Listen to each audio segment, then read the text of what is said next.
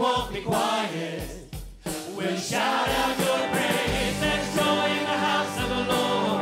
Our God is surely in this place, and we won't be quiet. We'll shout out your praise. There's joy in the house of the Lord.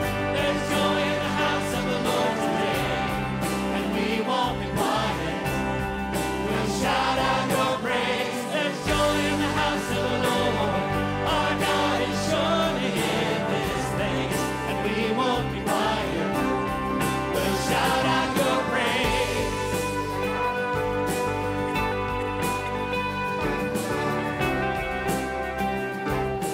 Oh, we'll shout out your praise.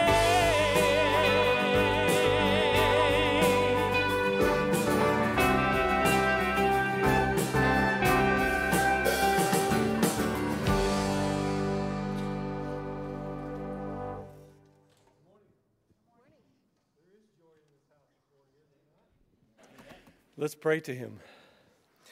Oh, Father, we thank you for this beautiful morning to gather here and to worship you. We're reminded of Revelation 5, where the 4 creatures and the 24 elders bowed before you and held bowls of incense that are the prayers of the saints. We are your saints, Lord. We cry, worthy is the Lamb.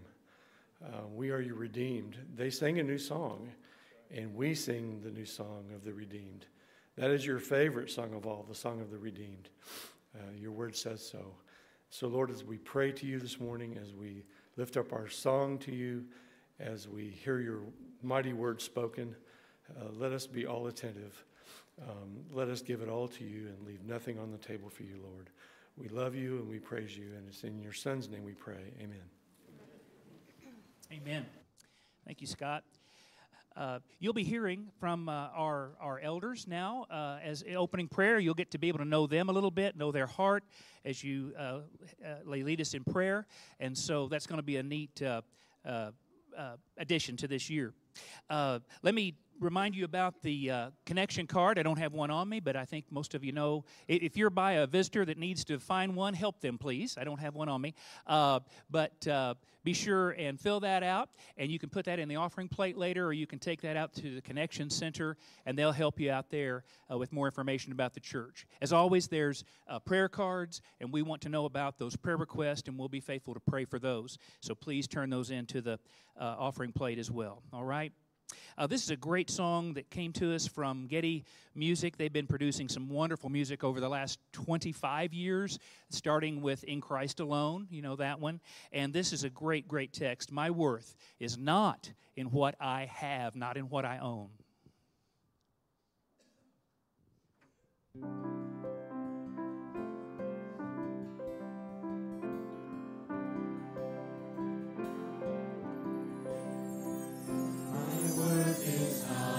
What I own, not in the strength of flesh and bone, but in the costly wounds of love at the cross.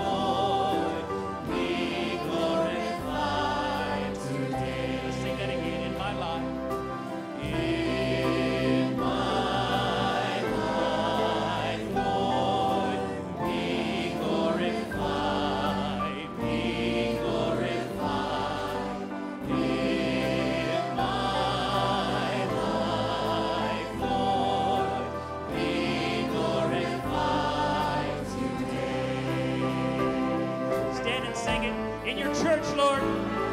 Oh, in your church, Lord, be glorified, be glorified. Oh, in your church, Lord, be glorified today. Be glorified today.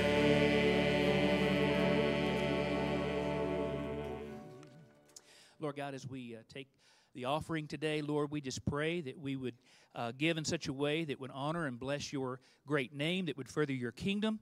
And we thank you for this privilege. In Christ's name we pray. Amen.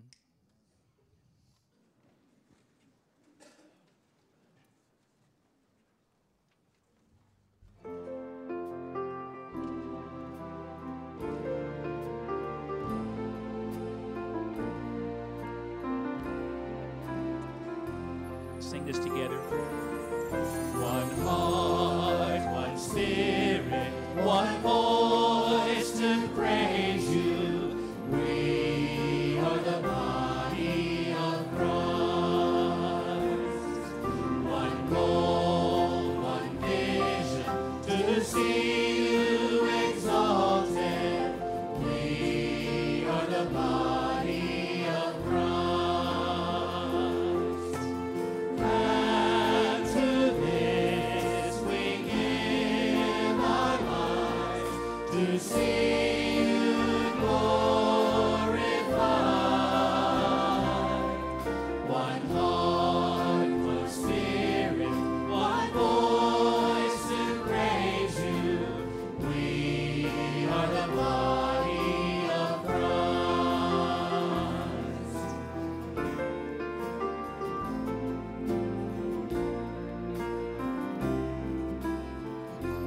Sing that again. One heart, one spirit, one voice to praise you.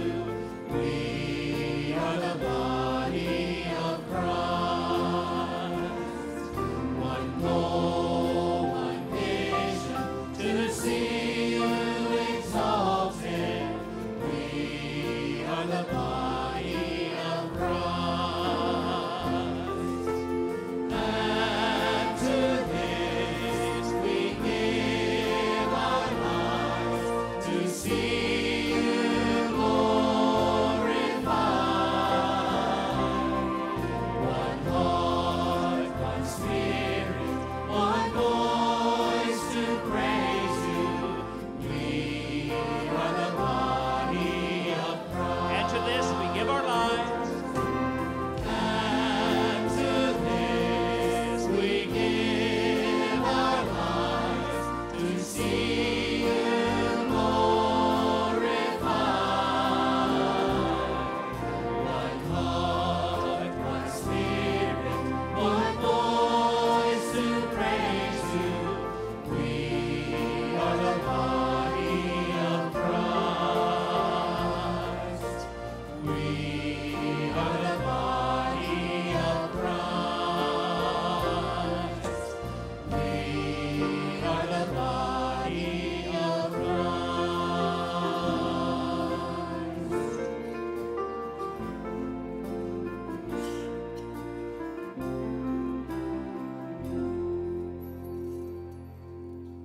Amen.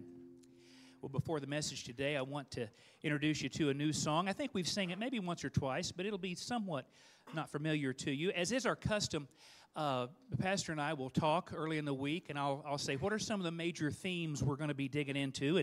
And he used the word persevere. And so as what I do is I'll go to some of my favorite Christian song search engines and some of the songs we normally do on a regular basis, and I'll say, where does that theme persevere come in? And so I made a mistake, and I didn't go to the regular search engine. I just typed it into Google. And so it came up with songs about how to persevere. And one of the top ones was a 1970s song. Maybe you've heard of the group. They struggled a bit, but they did all right. They had a writer, his name was Paul McCartney, and they wrote a song, Let It Be. And that's a great song of perseverance, they say. And so it says this, when I find myself in times of trouble,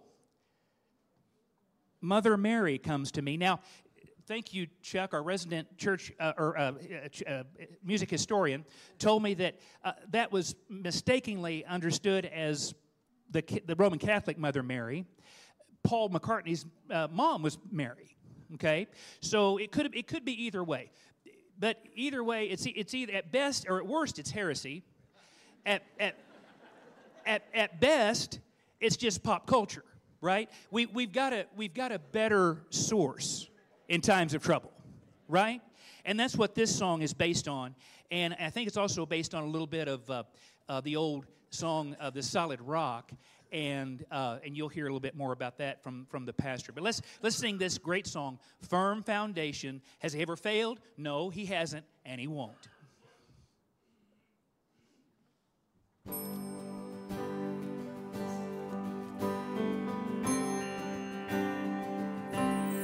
Christ is my firm foundation, the rock on which I stand when everything around me is shaken. I've never been more glad that I put my faith in Jesus, 'cause He's never let me down. He's faithful through generations. So why would He fail now? He won't. He won't. Sing it out, church. I've still got joy in chaos. I've got peace that makes no sense. So I won't be going under. I'm not held by my own strength, 'cause I built my life on Jesus. And He's never let me down. He's faithful in every season. So why would He fail now? He won't. He won't. He won't fail. He won't fail. He won't. He won't. With conviction, sing it out. He won't fail. He won't fail. Christ is my firm foundation, the rock on which I stand when everything around me is shaken. I've never been more glad that I put my faith in Jesus. He's never let me down. He's faithful through generations. So why would He fail now? He won't. He won't. He won't fail. He won't fail.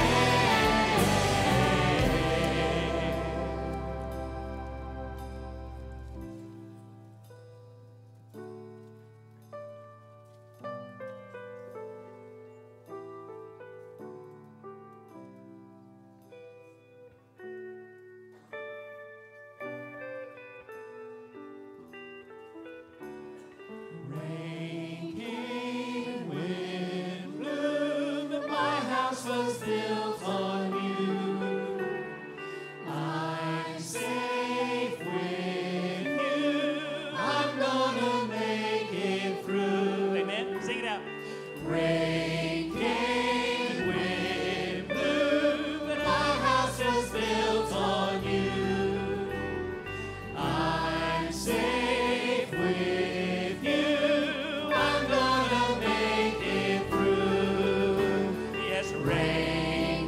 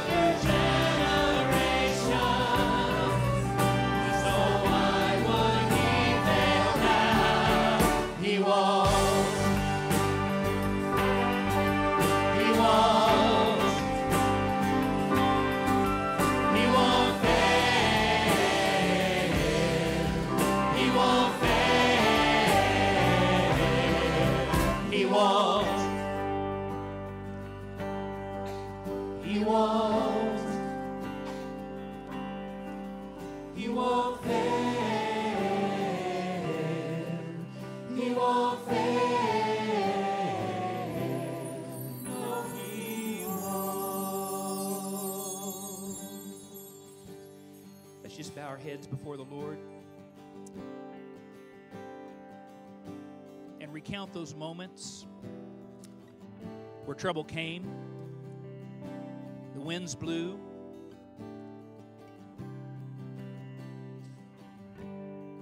and how our God always proved faithful.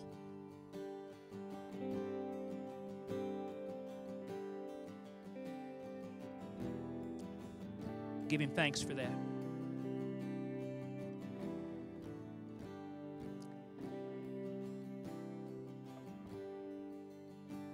Lord, guide us in studying and understanding and applying your word today. In Christ's name we pray. Amen.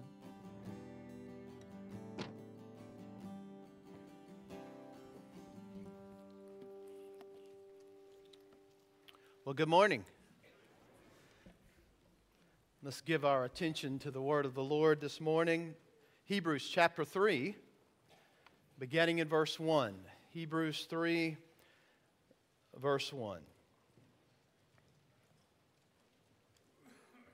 Therefore, holy brothers, you who share in a heavenly calling, consider Jesus, the apostle and high priest of our confession, who was faithful to Him who appointed him, just as Moses also was faithful in all God's house.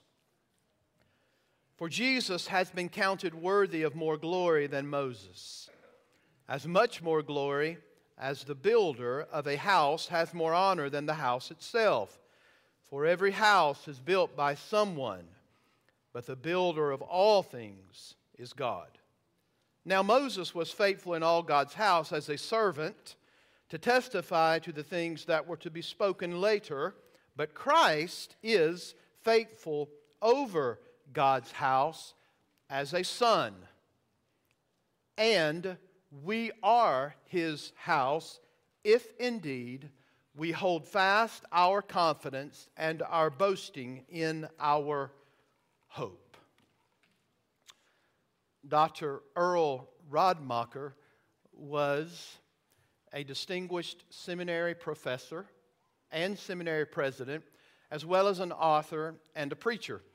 He's been with the Lord for, I guess, about the last 10 years, and he got his education. Well, he trusted Christ early on as a kid, and then at a Billy Graham crusade in Oregon many, many years ago, he surrendered to preach the gospel, and he asked those that he was accustomed to and friends, what should he do? And they said, you need to go to school.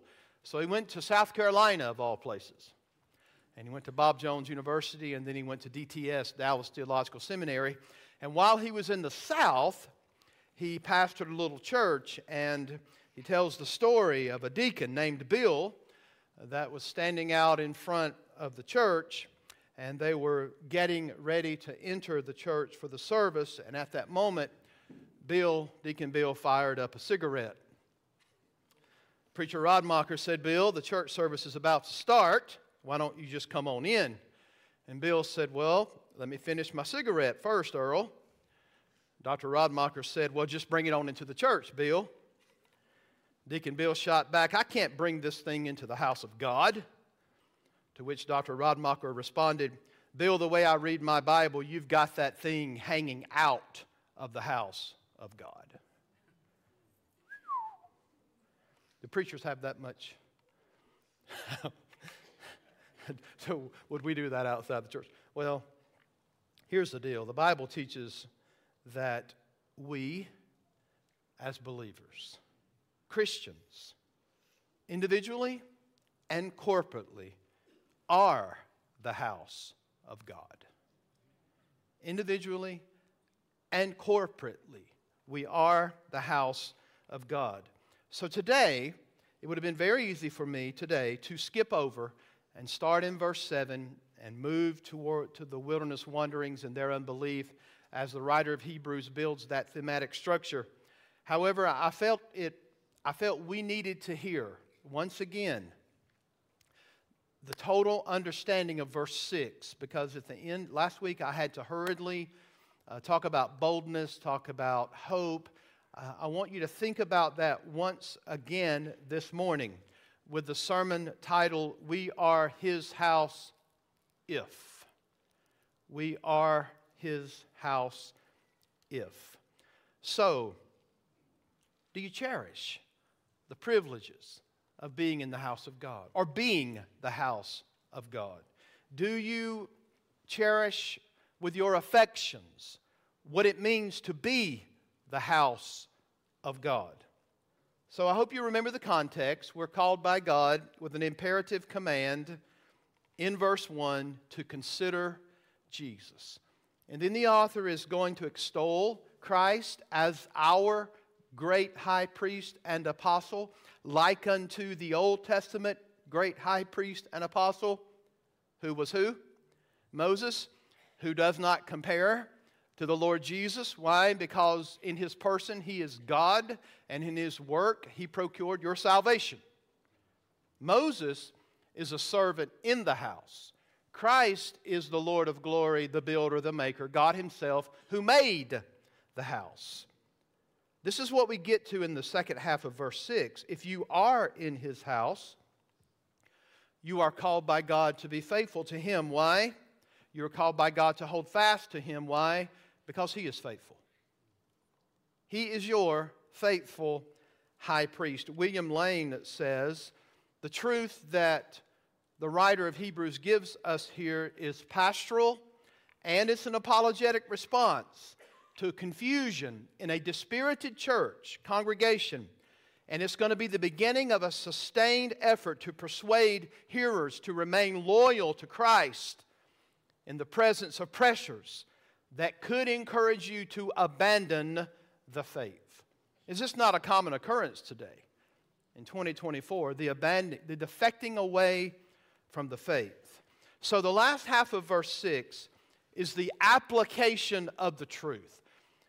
Perhaps you've heard that many times the Bible gives us the what and then the so what. It gives you an indicative and then it asks or gives an application. So the indicative is we are His house. That's the fact if you're in Christ. The application is you will hold fast to Christ if you are His house. So, let's unpack this morning. I've done so by giving you two sentences for divisions in verse 6. The first one is this. It's a declaration. We are His house. So, we hear this. And I hope you hear this morning that we are His house. And then we're going to talk about we will hold on to our confession. What does it mean? I told you earlier that once the writer introduces the word house, Moses also was faithful in all God's house. It's a turning point for the book of Hebrews. And then again, he's going to flesh out in these verses concerning who's the owner and the ruler of the house. And so this declaration is made. So the question is, we are His house. Well, what does that mean? Who's in His house? Who is it referring to? Well, certainly all believers. You would make up His house, including Moses. And furthermore, all Old Testament saints. We could say all the saints that are in heaven and on earth would make up His house. All who have the Spirit of God dwelling in them, they are God's house.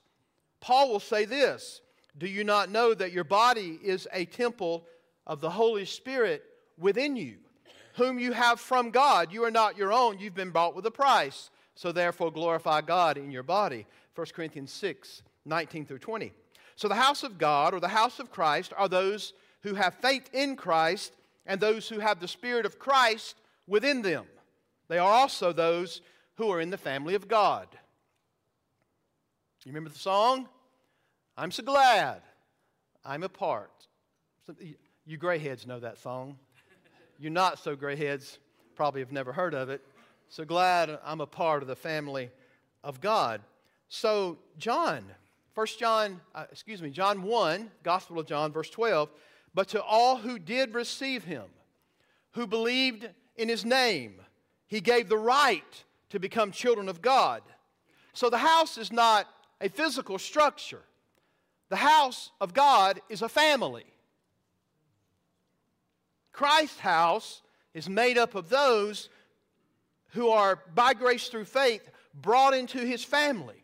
Christ's house is also the covenant people of God. There's a lot that is said in the book of Hebrews about the Old Testament covenant, or the Old Covenant. What was the declaration? The quintessential declaration of the Old Covenant was what? Do you know?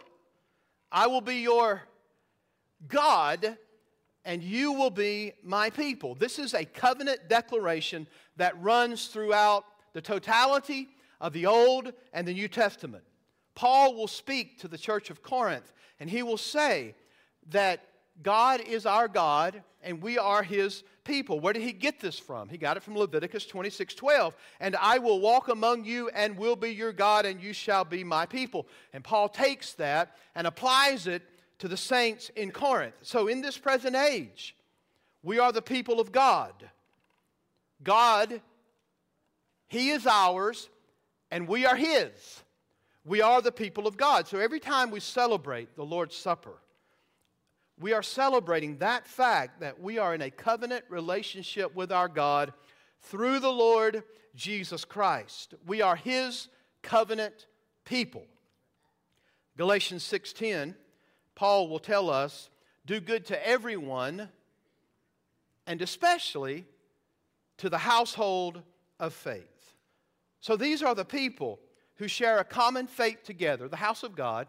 We are the house of God. They share a common faith together in the Lord Jesus Christ. So we are part of the household, one household altogether. I hope you get that from the Scripture. God, through his Spirit, dwells in us individually and corporately.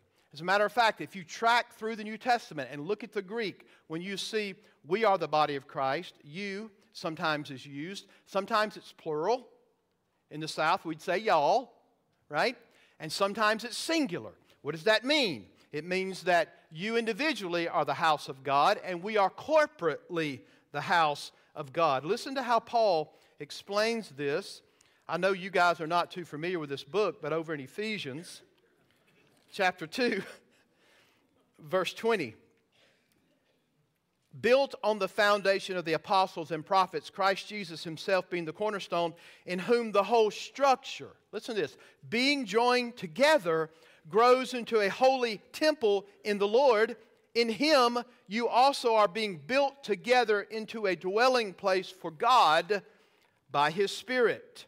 So when God saved you, when he opened your eyes and understanding to the truthfulness and the beauty of Christ, when God gave you a new heart and then you responded in faith, something happened. And that something that happened is far greater than anything we could have ever imagined. We have been joined together in the Lord Jesus Christ so that when we believe in him, we are in union with Christ. That's what it means to be the house of God. We are his and he is ours. Is there something to be said as well about our union with other believers? So vertically, you're in union with Christ, but you're horizontally in union with one another. I've always loved Ruth's response to Naomi. And it's about the true people of God. Your people shall be my people. Your God shall be my God. Now, I fear that we have individualized the gospel so much and individualized Christianity so much that we've lost a sense of the corporate nature of the church. It would behoove us to go back and read the Puritans. It would behoove us to go back and think about songs like, I love thy church, O God. It would behoove us to think about the nature of the church. When one becomes a Christian, It's not only that you have your sins forgiven, and believe me, that's the crown jewel of the gospel, right? And not only are you called by God in salvation to live for Jesus, and that relationship is unbelievable.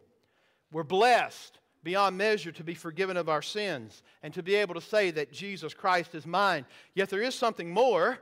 You're being built together. You're being fitted together with other believers into a spiritual house.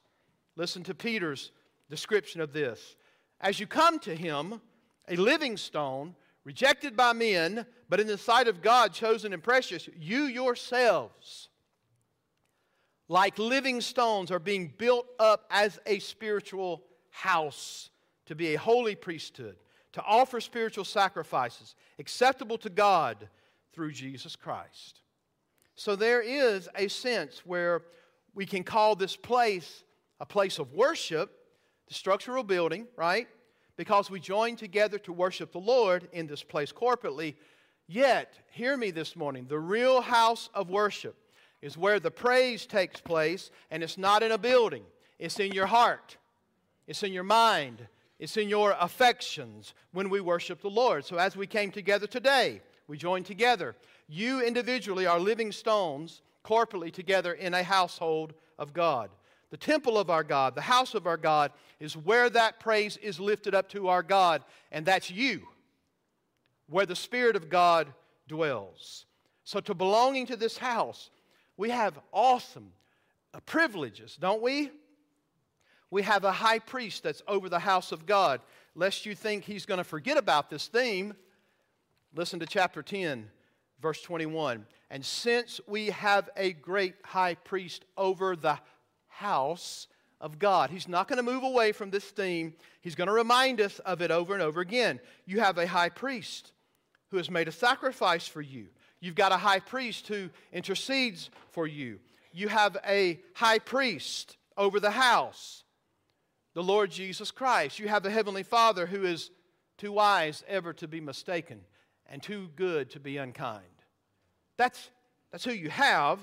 And if you're in the house, then you also have the forgiveness of sins. Is the writer going to think about this? You better believe it. Chapter 10, verse 17. Then he adds, I will remember their sins and their lawless deeds no more. In the South, we would call that shouting ground. And then verse 18, where there is the forgiveness of these, there is no longer any need for an offering for sins. Hallelujah. The Bible would tell you in chapter 2, verse 17 of the book of Hebrews, that he has made propitiation for our sins. He not only covered your sin, when I see the blood I will pass over, he actually propitiated the wrath of God against you because of sin. So as we assemble here today as living stones, we not only offer up praise, which is worthy of the God that we belong to, we also have to say that we've been declared righteous. We've been given a word of forgiveness of sins. When we sin by forsaking the assembling together, I want to remind you of something. This is how serious it is. You become more vulnerable to sins. And we don't think about this. And the lies of the enemy and the slander of the devil, who will say to you, you're not forgiven, you're still guilty, and you're not in the house of God. Does this happen? You better believe it. You're way safer coming to this place than staying away from it. Because you're not hearing. This building doesn't save you. The people of God do not save you. Jesus saves. However, the church is vital for you. As we come into this place, what happens? Folks, it's the benefit of hearing from God's holy word over and over that you are in Christ. And you need to hear that over and over and over, that you are in Christ. It's coming into this building that you hear from God's word that you are forgiven of sins, that His blood availed for you, that it can make the foulest clean. I'm there, and you may think you're super spiritual, but you're pretty foul yourself. And He made you clean. He washed you. His blood availed for you. So if you are in His house and you gather with the people of God, we're also mindful of the Father's protection, who is sovereign over all, and our great high priest who upholds us according to what the Bible says. Unless you hadn't figured this out, the world we live in is a spiritually dangerous place. Do you realize this? There's safety and security within the house of God. This is why Paul would tell us in 1 Corinthians 5, he would give us these words about putting someone out of the church family. It's called excommunication. Here's what he says. You are to deliver this man to Satan for the destruction of the flesh, so that his spirit may be saved in the day of the Lord. What does that mean? Well, to put someone outside the protective covering of the house of God is effectively to turn him or her over to the devil. So it's no small thing to be under the Father's heavenly protection and our great high priest, the Lord Jesus Christ, when we consider what it means to be the household of God. That's an important thing. There's another privilege. It's that we are brothers and sisters in Christ. Y'all getting this about the house of God? It's pretty important, isn't it? The other day I thought to myself, I need a break. I'm tired. We had a lot of family life going on at FBCO. We spent time, 3 and 4 hours sometimes at night, sometimes even twice a week, talking about elders and serving. And we've been reading and we've been trying our best to obey what the word of the Lord says. And I thought to myself, I'm kind of tired. And then I thought to myself, well, the business is family business. It wasn't burdensome. It's part of being the family of God. Are y'all with me? Are you listening? It's not stuff that we're wasting time on. This is family business because we're a church. We share life together. At one end, we have babies born all the time, and then they grow up and we're doing weddings, and then we're doing funerals. It's family business. It's not burdensome at all. When our people marry, we share in that joy. When our brothers and sisters pass on out of this life into the eternal home in heaven, we gather to grieve with family. We celebrate home goings. So whether it's fun things or sad things or happy things, we serve and share life together under the Word. We are admonished in the Word of God to rejoice with those who rejoice and to weep with those who weep. So we share life together, and that is what it means to be the household of God. When you come into this building corporately, you're in the best place in all the world to receive mercy and grace from the Lord. When we come together as the Lord's assembled people, it's the ordinary and usual place where the Lord meets His people corporately to strengthen us, to give us mercy in our time of need. And you say, well, I balk on that, Pastor. I think that God meets me when I do my devotions. And He certainly does. He certainly gives you mercy and grace in your own study time. Yet as a normal routine, the Lord meets with us and provides mercy and grace and strength in the gathering of His people. If you don't believe that, just hold on to Hebrews 10, 24 and 25, where we're called to exhort one another, equip one another, as much the more you see the day approaching. Don't abandon the house, not the building, but the people of God. So, don't do that because you take yourself outside the ordinary, normal means where God blesses you, meets with you, and keeps you. In this place, you are fed the Word of God. You're watered by the Word. You are encouraged. You are exhorted, comforted, corrected. As we gather together, His praise is made known. Right? As a church. So as we gather together, His fullness fills our hearts. We lift our voices to sing praises to the excellencies of His name, who took us out of darkness and brought us into life. So this was a mere snapshot of what it means to be the house of God. I hope that the snapshot gives you an understanding of the privileges and the benefits that you have in being the people of God. Richard Phillip summarizes those privileges with these words. Listen close. There is therefore no greater privilege than membership in the church. There's no greater calling than the Christian calling to offer his or her gifts, talents, time, and money to the work of the church. A Christian who gives all his energy to his job, all of her talents only for personal gains, or spends all his or her money on himself or herself, neglecting the work of the church, which will last forever, is simply a fool. Such a person does not realize that the church is the body, the temple, the bride of the exalted Christ, who even now reigns on high and will soon come to rule on earth forever. In the end, it is what Christ is doing to the church that will matter most. It will shine in glory and will have been worth the offering of our lives.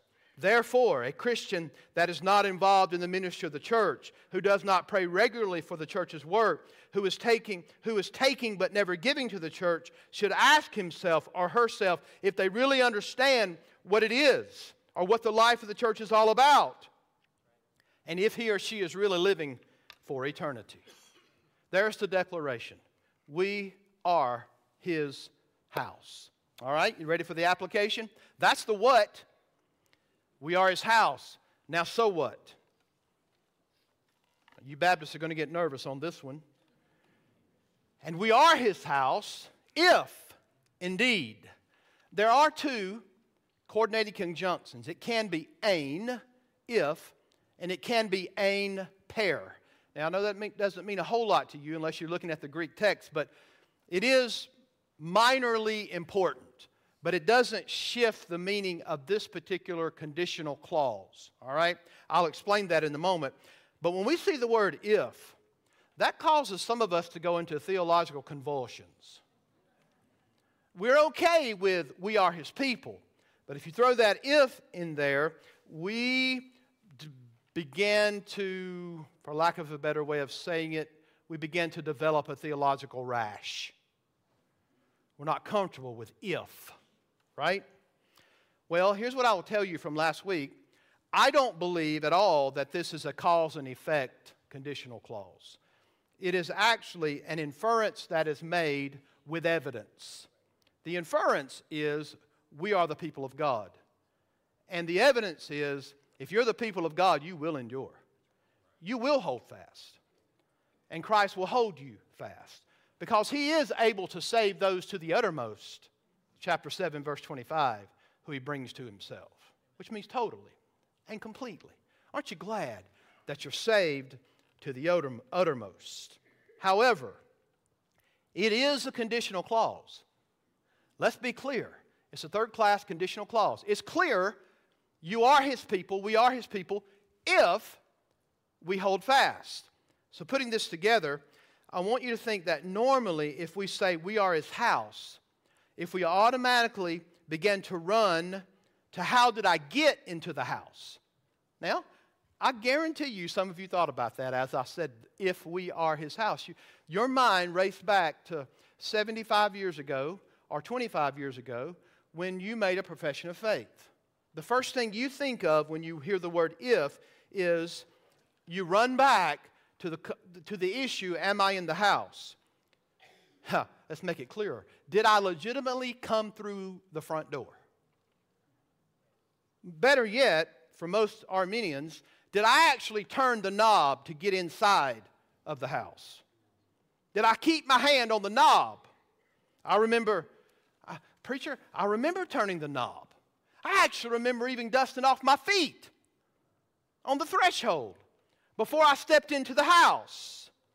And that's often the way people deal with it. Are y'all listening to me? This is important. Because this is telling you if you're in His house or not. So you better listen. All right? Focus on the text. Did I actually wipe off my feet when I walked through the door? Folks, hear me. This is not what the writer of Hebrews is going after. This is not what he's wanting you to do. He doesn't say we are His house if we legitimately came through the door in the right way or the right mode. Now, is that important? You better believe it. Because it's only through Christ that you can enter in. He's the door of the sheepfold. But I'm trying to get you to see that He's not wanting you to race back to January, what's today, 28th?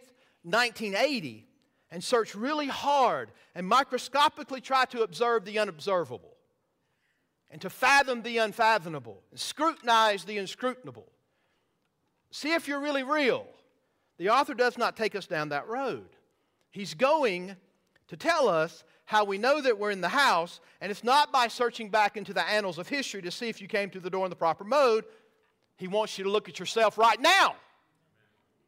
The proof is in the pudding. God preserves, and we believe this. If you believe in the doctrine of the perseverance of saints, which I wholeheartedly believe, you are more familiar with once saved, always saved, eternally secure. It's really the perseverance of the saints, and it means this: God preserves all that are His so that they preserve to the end and are finally saved. For the writer of Hebrews, as the rest of the New Testament, salvation is given to us in the already and the not yet. You know this, don't you? You're not as saved as you're going to be one day. Now, you can't be more right with God than you are right now. But one of these days when you see Him face to face, you'll be without sin. I call that getting saveder, right? Think about that for a moment. Positionally, sonship-wise, if you're righteous in Christ. And therefore, again, that's eternal security. That your righteousness is His righteousness. But when the writer of Hebrews is thinking about this, he's using conditional statements that are common throughout Scripture to capitalize on the fact that there's the already and the not yet. This is what he's doing. So, is there not conditional clauses all through the Bible? Jesus said it like this: "You are my disciples if you abide in the Word." They're all the way through the Scripture. F. Bruce says it like this: continuance in the Christian life is the test of reality. Continuance in the Christian life is the test of reality. In other words, this text, he takes the conditional clause and turns it into an exhortation. And the exhortation is not designed to send you into a tailspin of unbelief. It's designed to strengthen your faith. It's designed to motivate you because you're in the house of God. In other words, there's a major difference in me saying the if and applying that and saying you're not in the faith, so that you leave here this morning thinking, well, I don't know if I'm a Christian or not, versus when the if is designed to motivate you, strengthen you, so that you persevere. I don't know why this is the case, but sometimes preachers seek to excel in convincing people that they're not saved. So, hear me. If you're here today and you're not saved, I don't want you going out of here thinking that you are. That would be a position of self-deceit. And that's an eternally dangerous place to be in. Because the Bible tells us that there'll be a multitude of people on the last day who think they were saved and they were not. The writer to Hebrews has a different goal, though. It doesn't exclude you dealing with your own soul honestly before God this morning. But the goal of this, we are His house. If we hold fast, the goal of that is to strengthen you, that you hold fast, that you're motivated into perseverance, and you're able to say this morning, I am His house because of the present things going on in my life today. That's what he's saying. I have no idea what happened to you when you were 9. I mean, I was saved when I was 9. I look back on it. You know, that's a long time ago. That's 40-something. Boy, when I say that, I'm like, you know, Natalie and I in the ministry, we used to be the youngest place there. The youngest people there. Everybody say, y'all are so young, and now it's not the case anymore. Bryce, yeah, right now, 22 years old. You won't be that. One of these days you'll look back and you'll be like, man, I'm 54 years old. I used to be the youngest. Now I'm the oldest, right? Why did I talk about it? I don't know why I talked about that. I guess because I was in the neighborhood. I thought I'd drop by. Oh, yeah, 9 years old. Again, think about this. You leave that to the sovereign God who saves. You're never going to work out those details. I mean, the enemy would have, he's an accuser, right? You don't have the ability to scrutinize everything that was real and what was not. But what you can do is examine yourself today. Listen, folks, examine yourself today. In the book called The Race Set Before Us, the writers make this comment. Hebrews does not call on us to doubt our inheritance of God's sworn promise in order to heed God's urgent warning against falling away and perishing without hope in renewed repentance. God uses warning and consolation and threat and promise together to secure you in the way of salvation. So the if is a means by which we are motivated to do what we're called to do in the house of God. So this morning, if you find yourself moved and determined and motivated to do what God says to do in the household of God, then blessed be the Lord. If you find yourself in restraint or resistant, you find yourself hating the exhortation to do what you're called to do by the Lord God, then you should stop and ask yourself the question, am I really in the house? What's your response to the Word? Just because your backside is in a pew at FBCO this morning doesn't mean that you're a Christian. Doesn't mean that you're the house of God. All right, here we go. The resolve and the commitment part. You hear this perseverance word? And we are His house if indeed we hold fast. We talked about this last week. It's the idea of perseverance, determination, commitment, endurance. What are we holding fast to? The text tells us our confidence. Last week we talked about the primary word used is boldness. What is it? It's the idea that you entered the house of God through Christ. The boldness we have is we know Jesus Christ paid it all. When the writer of Hebrews uses the word boldness, it has to do with our confidence in the house of God based on who it is that paid the price and the penalty so that we could be in the house of God. In other words, the boldness comes from the access we enjoy through Jesus. That's how we get into the house. So he's going to use this word over and over again, just like he's going to use the word hold fast. And then notice that phrase, boast of hope. Westcott says, the Christian hope is one of courageous exultation. I like that. The ESV translates this, our boasting in hope. The Christian Standard Bible does a better job in bringing confidence and boasting together by saying this, if we hold on to the courage and confidence of our hope. The idea of hold fast is to be convinced, committed, determined, to have confidence in our boast of hope. And what is hope?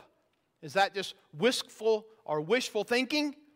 No. Hope in the Bible is confident expectation in the promise of God. It's the content that you're boasting in. It's Christ. It's Jesus. He is our boast. It's the content. Hold fast to what Christ has done. Hold fast to who He is. Don't be ashamed of your hope. Don't be ashamed of your confidence. Let that confidence and hope be that which grips you, guides you, and shapes you. The hope and confidence in Christ, listen, that's your identity as a child of God.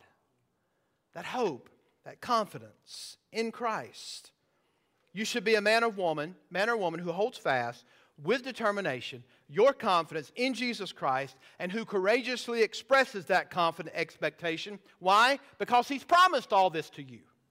And we confidently hold to that. So the writer says, you want to know if you're in the house? Well, here it is. If you're holding fast confidence in Jesus Christ and holding fast to the boast of hope, that is a confident expectation that everything that Christ promised you He will do, then you're in the house. You set your heart, you set your mind, you set your gaze on Christ. Will the author say something about that eventually? Looking unto Jesus, the author and perfecter of our faith, who for the joy that was set before Him. As we run this race, who are we looking at? Back to 3:1. Contemplate Christ. I know in whom I have believed, and I'm persuaded that He is able to keep that which I've committed to Him against that day, right? You know who your hope is in. You know where your glory is. You boast in it. You exult in it. You remain undeterred by devils or men or trials or circumstances.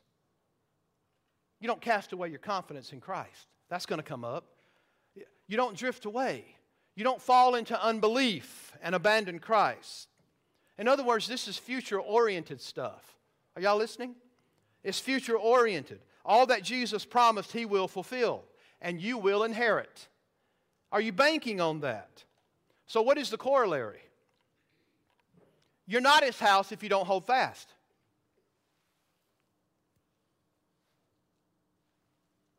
Definitively truth, right? You're not His house if you don't hold fast. And the author has deep concern. So he urges that they have everything to gain by standing fast and everything to lose by going away from Christ. Why? Because was it their propensity that the law of Moses surely looked good? We'll just go back to it. God forbid, the law kills. It's wonderful because it points you to Jesus, but it can't save you, right? And so, the author has deep concern. Like Christians of every age, they were faced with perplexities. You're faced with temptations as the people of God. And they're encouraged not to weaken and retire from the struggle. There's a reminder for all of us to hold fast when you are the house of God. Why? He's been faithful to you. You be faithful to Him. John Calvin says, this passage reminds us that we should always go forward right to the day of death because the whole of life is a race. We are His house if we hold fast our confidence and the boast of hope firm until the end. Well said. You hold it all the way to the end. So don't neglect the privileges. What am I trying to tell you? Don't neglect the privileges of being the house of God. Don't reject and miss the benefits of what it means to be the people of God. Appreciate your brothers and sisters in the Lord. Be committed to one another. Lock arms and join together. Be the household of faith. And as we lock arms, persevere continually with one another, holding fast to Jesus. Did y'all know that eternal security is a community project? Verse 12. Take care, brothers, lest there be in any of you an evil, unbelieving heart, leading you to fall away from the living God. But exhort one another every day, as long as it is called day, that none of you may be hardened by the deceitfulness of sin. We need each other. Eternal security is a community project. That's why church is important. That's why coming together is important. So, don't swerve. Be undeterred.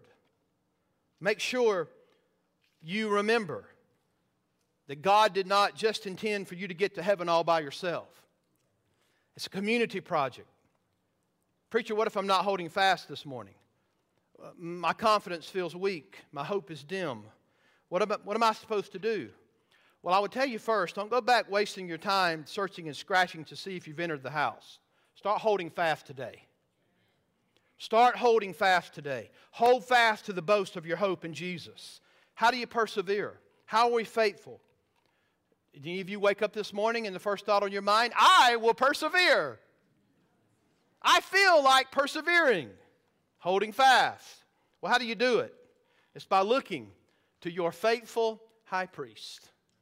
It's by keeping your focus on Jesus. Nothing will engender faithfulness in our hearts like looking to the one who has been totally faithful to us. It's not looking inside of us. It's looking to Christ. Again, remember chapter 3, verse 1, consider Jesus. Faithful, merciful, high priest. So if you want to be faithful and persevere, fix your eyes on Jesus, the author and perfecter of our faith. My hope is built on nothing less than Jesus' blood and righteousness. I dare not trust the sweetest frame, but wholly lean on Jesus' name. Don't sing the chorus yet. Listen to this. When darkness veils His lovely face, I rest on His unchanging grace. It's hard to do that if you're not with the people of God. In every high and stormy gale, my anchor holds within the veil. I love verse 3 because it's got Hebrews all over it. Listen. His oath, His covenant, His blood support me in the whelming flood. When all around my soul gives way, He then is all my hope and stay. And then that final verse, when he shall come with trumpet sound, oh, may I then in him be found, in him my righteousness alone, faultless to stand before his throne. So, do you feel like persevering today? Holding on, being determined? That hope is only found in Jesus. Hear me clearly. It won't be found in your abilities. It won't be found in what you can muster up within you. This confidence comes from Jesus only. Not in our abilities, not our fortitude and fight and gut determination within us. It comes from looking unto Jesus.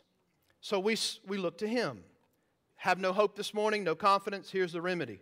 Put your hope in Jesus.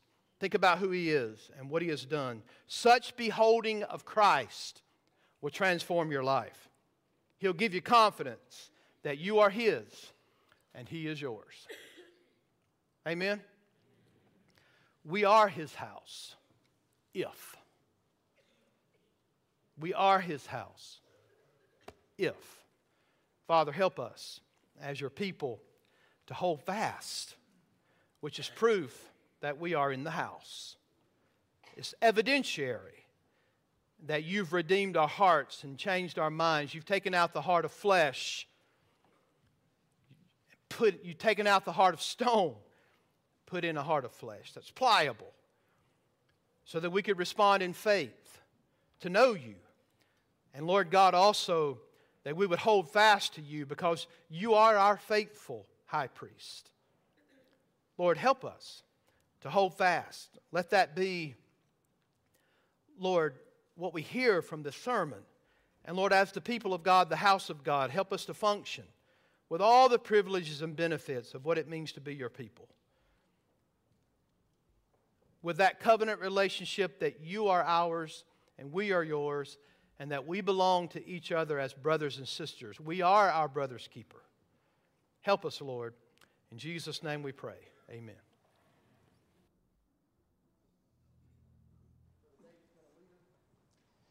Let's stand and make this our prayer today. Change my heart, oh God. Change my heart, oh God. Make it ever true. Change my heart, oh God. May I be like you. You are the potter, I am the clay. Mold me and make me. This is what I pray. Change my heart, oh God. Make it ever true. Change my heart, oh God. May I be like you. You are the potter. Let's sing it out. You are the potter. I am the clay. Mold me and make me. This is what I pray. Change my heart, oh God. Make it ever true. Change my heart, oh God. May I be like you. Did y'all know that it's one thing to get God's people out of Egypt? It's another thing to get Egypt out of the people.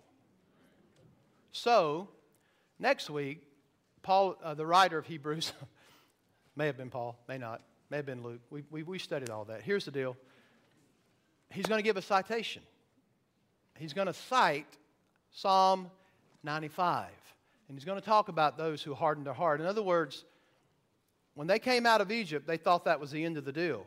But they didn't live for Christ after. With trials. And first trial that came their way, they're belly aching and murmuring. They didn't enter in because of unbelief. Serious text of Scripture. Extremely heavy. So if you're scared to death, don't come back next Sunday. No, you need to hear what the Word of God says. So God bless you for being here. So sit down just for a minute, if you will be seated. We've been in a process of moving around in our staff because of needs that we've had, and so that's taken place. We've lost no one, right? But we talked about filling a position of youth pastor in the future, and then with the elders and our church leadership, we thought, hey, let's start with an interim. And so today, I want to introduce you to him. Bryce Hughes, Victoria Johnson. Well, she's soon to be Hughes, right? You going to put up with him that long? Oh, definitely. All right, amen. Praise the Lord. So this is Bryce. He is finishing at Baptist Bible College, his 4-year degree, and he feels a lifelong call to youth ministry at this point in his life. And so Bryce and Victoria are going to be on board to help us with our youth starting next Sunday night when you approve and vote him in. Right? So we come to you, seriously. There's been a lot of hours, a lot of time. He's spoken to our youth, to our parents, and our elder body has discussed, and many people have met with him. And this is the way we feel God is leading us in our church family at this point, right? Here's what I would tell you. We got an awesome opportunity to pour into a young guy and his future bride, right? We're a family. And so we want him to leave this place. It might be soon. It might be 30 years from now, maybe when you die. Whatever the Lord does, we want him to leave this place having been able to say, man, what an awesome family of God, right? What an awesome family of God. What did I say? I'm going to die at 50. I don't know. No, yeah. Well, it's not the length of years. It's whether you're on center or not, right? All right? Now, you'll make it longer than that, Lord willing. So we want him to be able to say, this is an awesome family of God. And it helped him grow in the grace and knowledge of the Lord Jesus Christ and us, all right? So if you want to meet him, he'll be here all afternoon, but you can't start seeing him until 2 o'clock. You Chiefs fans love that, right? Yeah, y'all ready to go home. All right. To God be the glory. We do. Why don't you run to the back, and Bruce will show you and Victoria where to stand, and we can let people come by and meet you. All right? Well, God bless you. It's been good to be in the house of the Lord. I seriously thought about sending out that thing to everybody and say, hey, we're going to do worship at 1:30 on Sunday, just to see how many of you folks would have showed up. Right? I wouldn't do that to you. All right. All right. God bless you. It's been good to be in the house of the Lord. Jeffrey, would you mind closing us in prayer? If you need to go to the pulpit to get David's mic, and God bless you. Hope you have a wonderful week. You can go to the pulpit. But a reminder: we don't have church tonight, right? Amen. What? I wasn't planning on coming. What? Oh, and by the way, Pastor, you don't need to belabor the point about referencing Psalm 95 because they listen to me preach it in September, and I'm sure they know everything. I really don't know what's going on. Let's pray. Let's pray. Our Father in heaven, we thank you for today. We thank you for inviting us into your house when we were strangers and prodigals in a foreign land, living and rebelling against you. You brought us back in. And Lord, I would pray for our congregation right now. If there be any infighting and sibling rivalry and dissensions, I pray that you would forgive us, expose those things, and may we live as a peaceful house. And I pray that those in the world, in Ozark, and the surrounding areas, would find you to be a good father and would find this to be a wonderful place to be a part of your family. We ask these things with faith and love and gratitude. In Christ's name, amen. 3 and 4.